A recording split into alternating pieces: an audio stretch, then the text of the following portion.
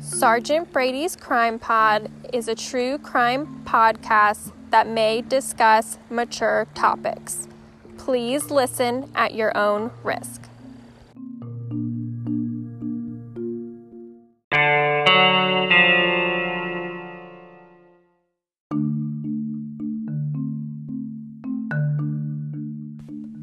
In 1985, there was a series of sexual assaults in the Arbutus and Catonsville areas of Baltimore County, including rapes on October 23rd, November 13th, and December 4th. Authorities dubbed this sexual predator the Sunglass Rapist.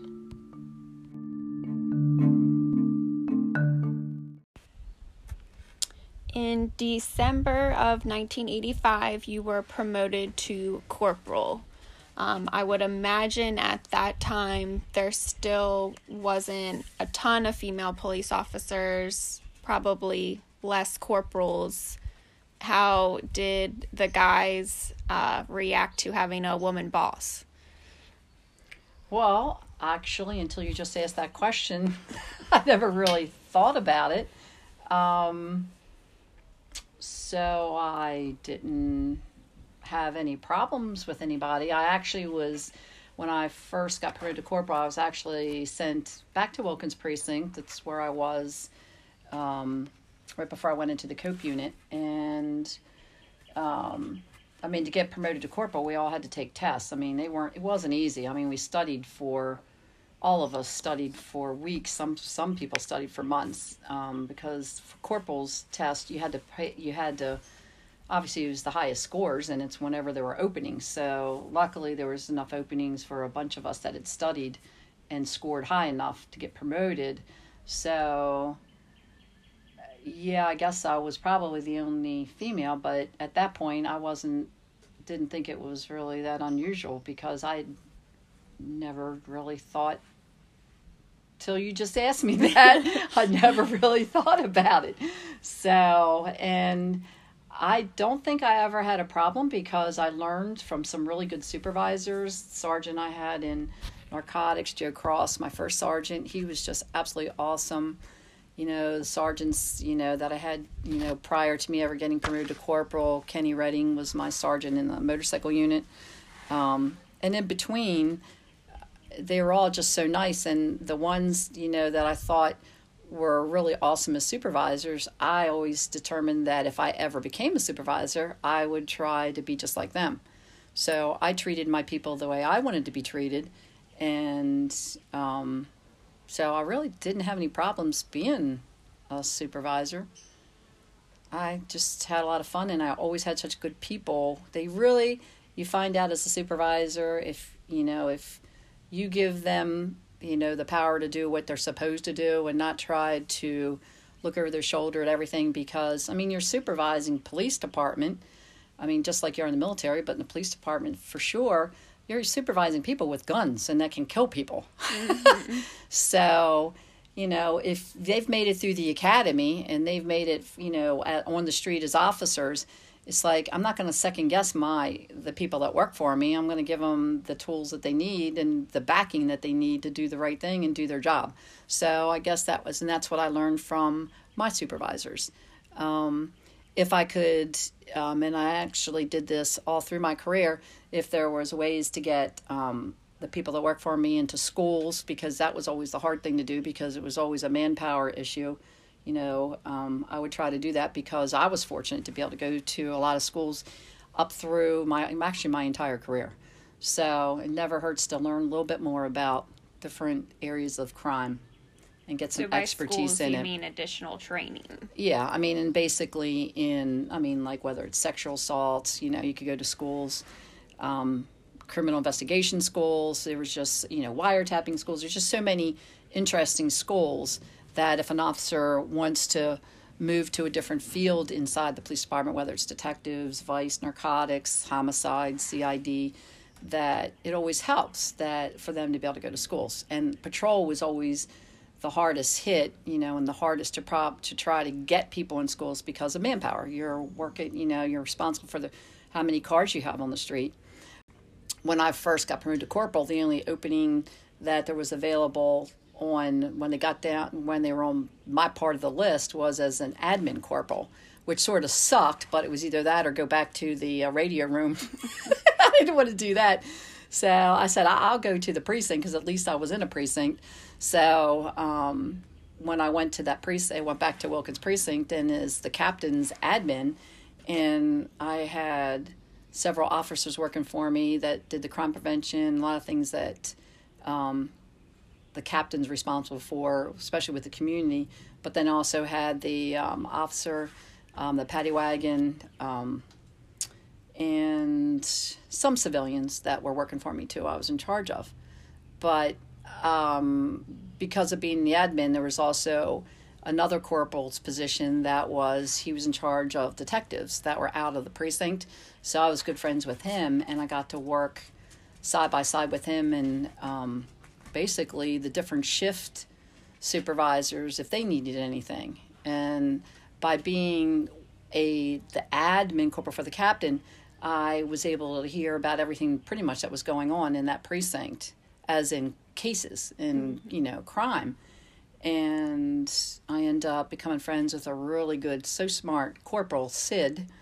And he and I were talking, and he had told me prior to me coming back to Wilkins as a corporal that they had these horrible rapes and, stranger rapes, and they were calling the guy the Sunglass Rapist, but actually what he was putting on these women were welding glasses. And if you've ever seen welding glasses, you're completely blinded at night, and it was always nighttime. So when he put these dark glasses on these women, he came up behind them and grabbed them, and he always had a gun.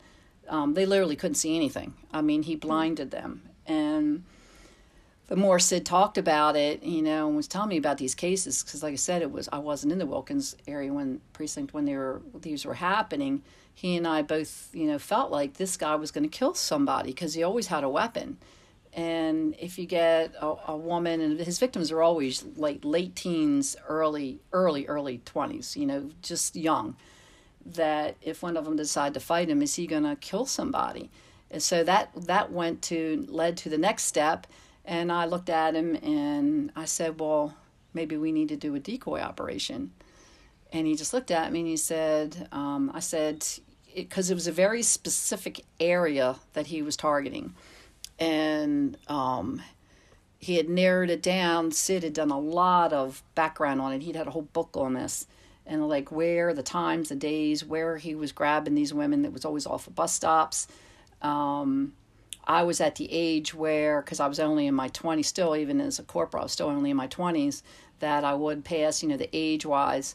So we figured out, that's like, you know what, let's do it. And the only problem we had is convincing the captain at the time, Kenny, because that stuff on TV where you do decoys all the time, that's pretty much a lot of TV stuff. I mean, in the county, you didn't do like a whole lot of that other than maybe in prostitution, but not like going through with prostitution. But as you saw, one of my I was talking to you about the massage parlor, but this was like a total whole different ball of wax because he was scared to death, the captain. And I mean, he was responsible for me that, well, what if something went wrong? And, whoever this guy is went to grab me and, what if I got hurt? And so, believe it or not, Sid and I were able to convince him everything would be fine.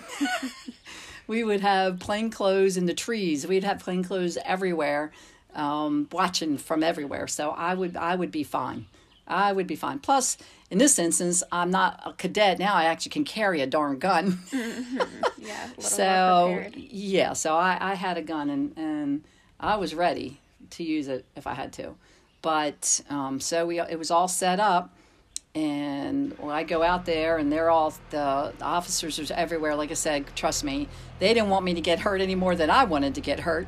And we started the detail around the same time, around the same area that he was always grabbing the women, or the ones that he had grabbed prior, the three. And in the middle of the detail, I all of a sudden hear all this traffic and all these sirens going off. And it's like, what in the world? And what had happened is 3 streets down from where I was walking, whoever this guy was grabbed a girl. And she got, this time, I mean, it only happened, I think, once before.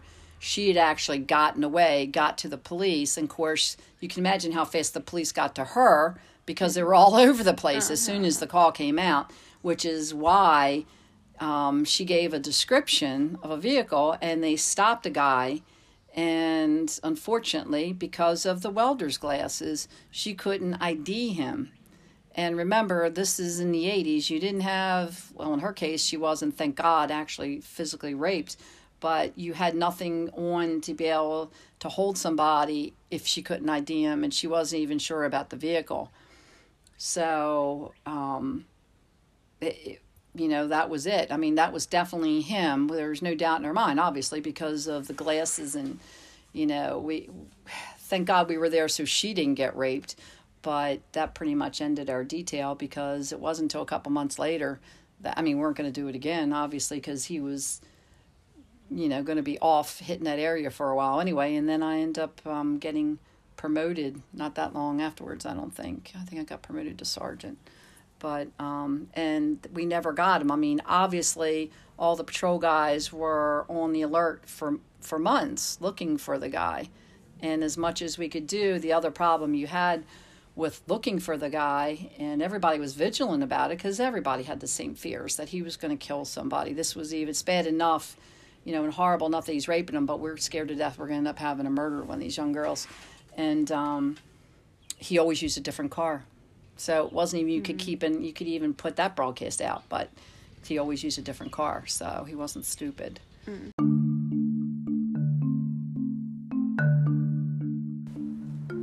In March of 1987, the Sunglass Rapist struck again, and Sergeant Brady was placed as a decoy on the evening of April 17th, 1987.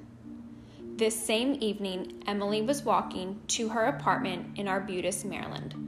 She typically worked during the day, but on this day, she was walking home from a night shift. As she was walking, an African-American male ran up behind her. As she turned to see him, she noticed he was carrying a large double-edged knife. He instructed her to turn around and held the knife to her back, saying, "Don't do anything and I won't hurt you." He then took her wallet containing $50 and placed welding glasses over her eyes and began to escort her back to his vehicle. The man told Emily he would only be keeping her for half an hour. As he tried to place her in the passenger seat of his pickup, she grabbed for his knife. He hit her across the face and she took off screaming. Since police were doing surveillance in the area, they were able to quickly talk with Emily. She described the man's vehicle as a small silver truck, a foreign model with a stick shift and a cloth interior. Although Emily was unsurprisingly very upset, she was able to tell police the route she had been walking. Thaddeus Clemens was pulled over driving a silver Toyota pickup truck away from the area of Emily's attack. He was questioned by police, but due to her attacker placing welding glasses over her face, Emily was unable to identify him and he was released. The Sunglass Rapist would go on to commit at least one more rape in January of 1988. So we're passing over a lot of your career for the moment, but in 2004, you became the first female sergeant of the SVU unit? Yes. Yeah, and I had been in the unit for 3 months, and as a matter of fact, I was on Christmas vacation, and my corporal, Steve Duffy, called me at home and said, I think, Sarge, you want to know about this, but we had a CODIS hit on a case where you're in the police report. And I said, okay. And by this time, I'd had like 27 years on, I think, at this point. So I had no idea which case he could be talking about. And I said, what case was it? And he said, well, you were a corporal at a time. And as soon as he said that, I'm on the phone with him, the hair, the back of my neck, And he said, and did you do like a decoy operation? I said, oh my gosh. I said, who, and I don't even know how the name of this guy ever stayed with me for 17 years. The guy that was stopped at the time I was doing the detail, maybe because it was such a different name. I don't know, but I said, please tell me that who you have is Thaddeus Clemens. He said, yeah, that's who's in the police report, and that's who the code just came back to. I said, you have got to be kidding me. So apparently that night we did stop the rapist and didn't know it because, again, you didn't have DNA then, and we didn't have, our victim at that time. None of our victims could have picked him out because every single one of them prior to that couldn't give us a description because they never got to see him. So how ironic is that 17 years later we finally get him, and we only had DNA on one of the cases, but it was such a clear-cut MO case, and MO is modus operandi, how he did it, that the state's attorney had no problem charging him with all of the cases because it obviously could have been no one but this guy. Mm-hmm. And so we were able to contact all the victims that he had raped and the attempt kidnapping and let them know that we arrested somebody. And it was funny because 17 years later, I went to the state's attorney and I said, I think we need to do a lineup. And they said, what are you talking about? And I said, well, actually, one of the victims out of all of them actually was able to see him and had done a composite back then. And we had gotten, one of my detectives was good with the identikit, even though they were no longer, we never used them for years, but she figured it out, was taught how to put the identikit numbers, because that's what was in a police report of like the nose and everything like that. And she knew, how to put the picture back in, actually develop picture. And when I was looking at the picture she came up with, it's like, what, I can look at this picture of this identikit and see that's a person. Mm-hmm. So if I could tell that, and after seeing Thaddeus Clemens now arrested, he looks like that picture, except 17 years older. Mm-hmm. So it's like, I didn't have faith in all but one. I had no faith in all but one of the victims because I knew the other ones were no way, even though they were all going to come to see the lineup and we were going to have him say something. But 17 years later, are you really going to remember the voice? And, you're a victim of a rapist. Some victims may, all those years later. The majority, that's a tough call. To see him, though, maybe, yes. And so that's what I said. I think we should take a chance on it.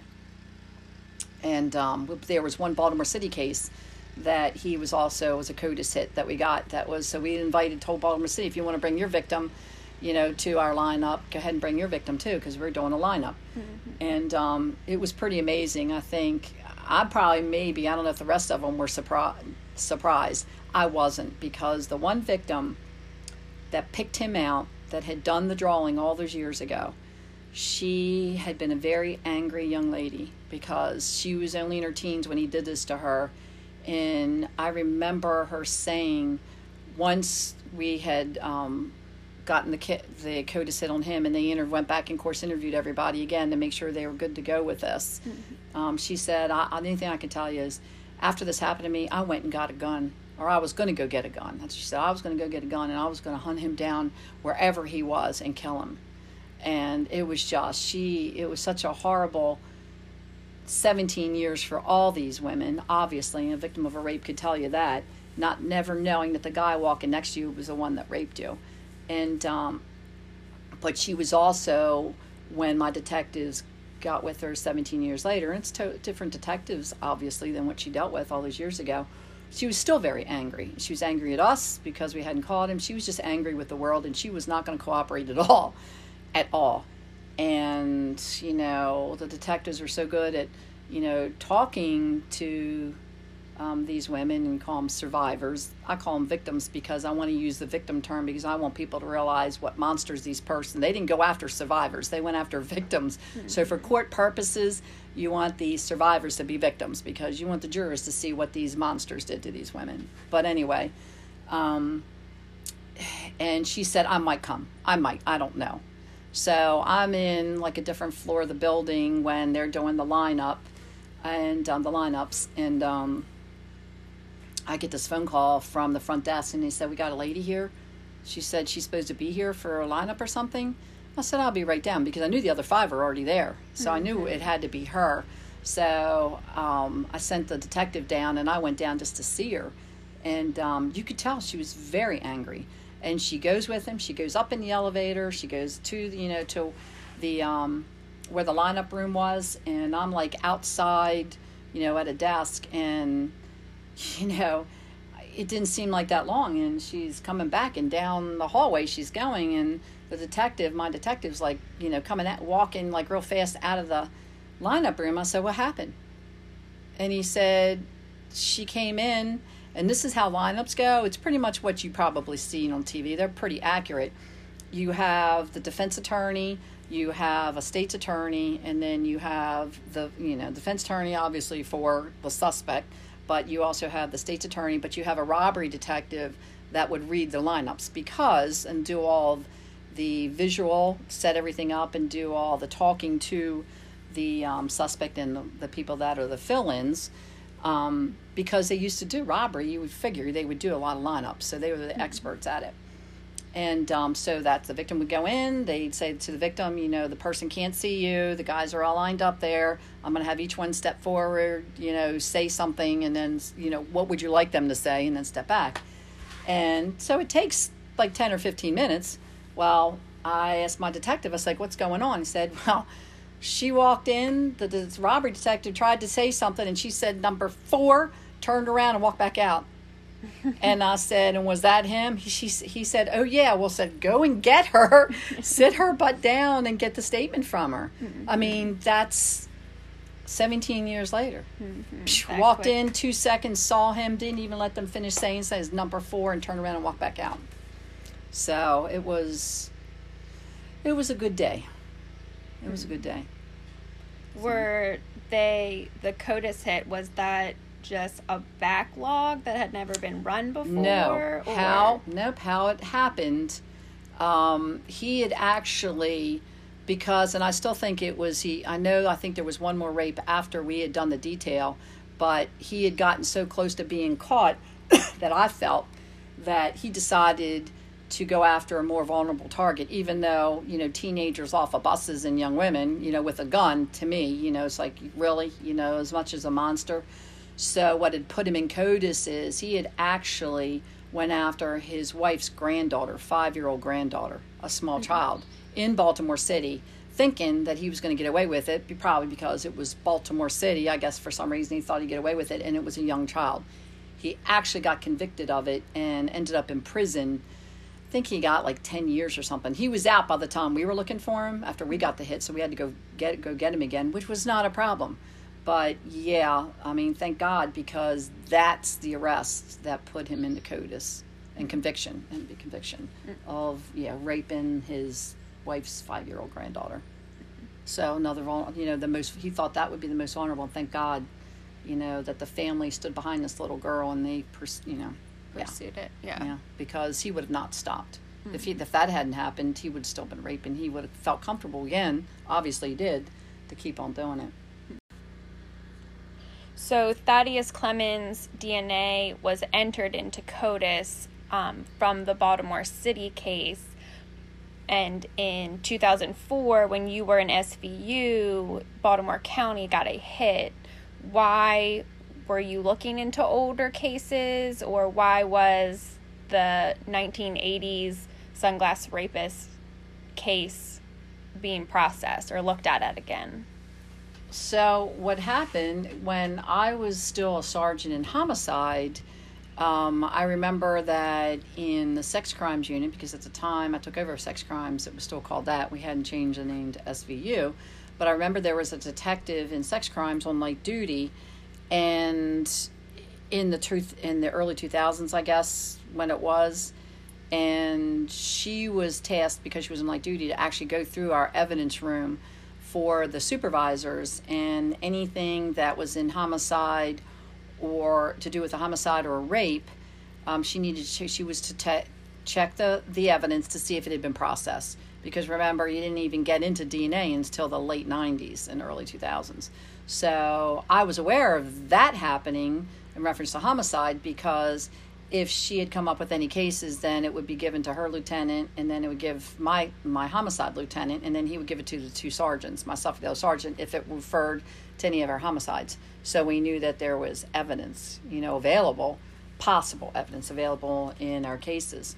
So that was obviously one of the cases that they had found DNA evidence. So then they had already, before I ever got there, it had already been submitted before I even got to SVU, the sex crimes. And it just happened that the hit came 3 months after I got into sex crimes. What are the odds? What are the odds? What are the odds? Because it could have very well, if it had happened 3 months prior to that, it would have been, the other sergeant. Mm-hmm. And I would have been in homicide, being told about it.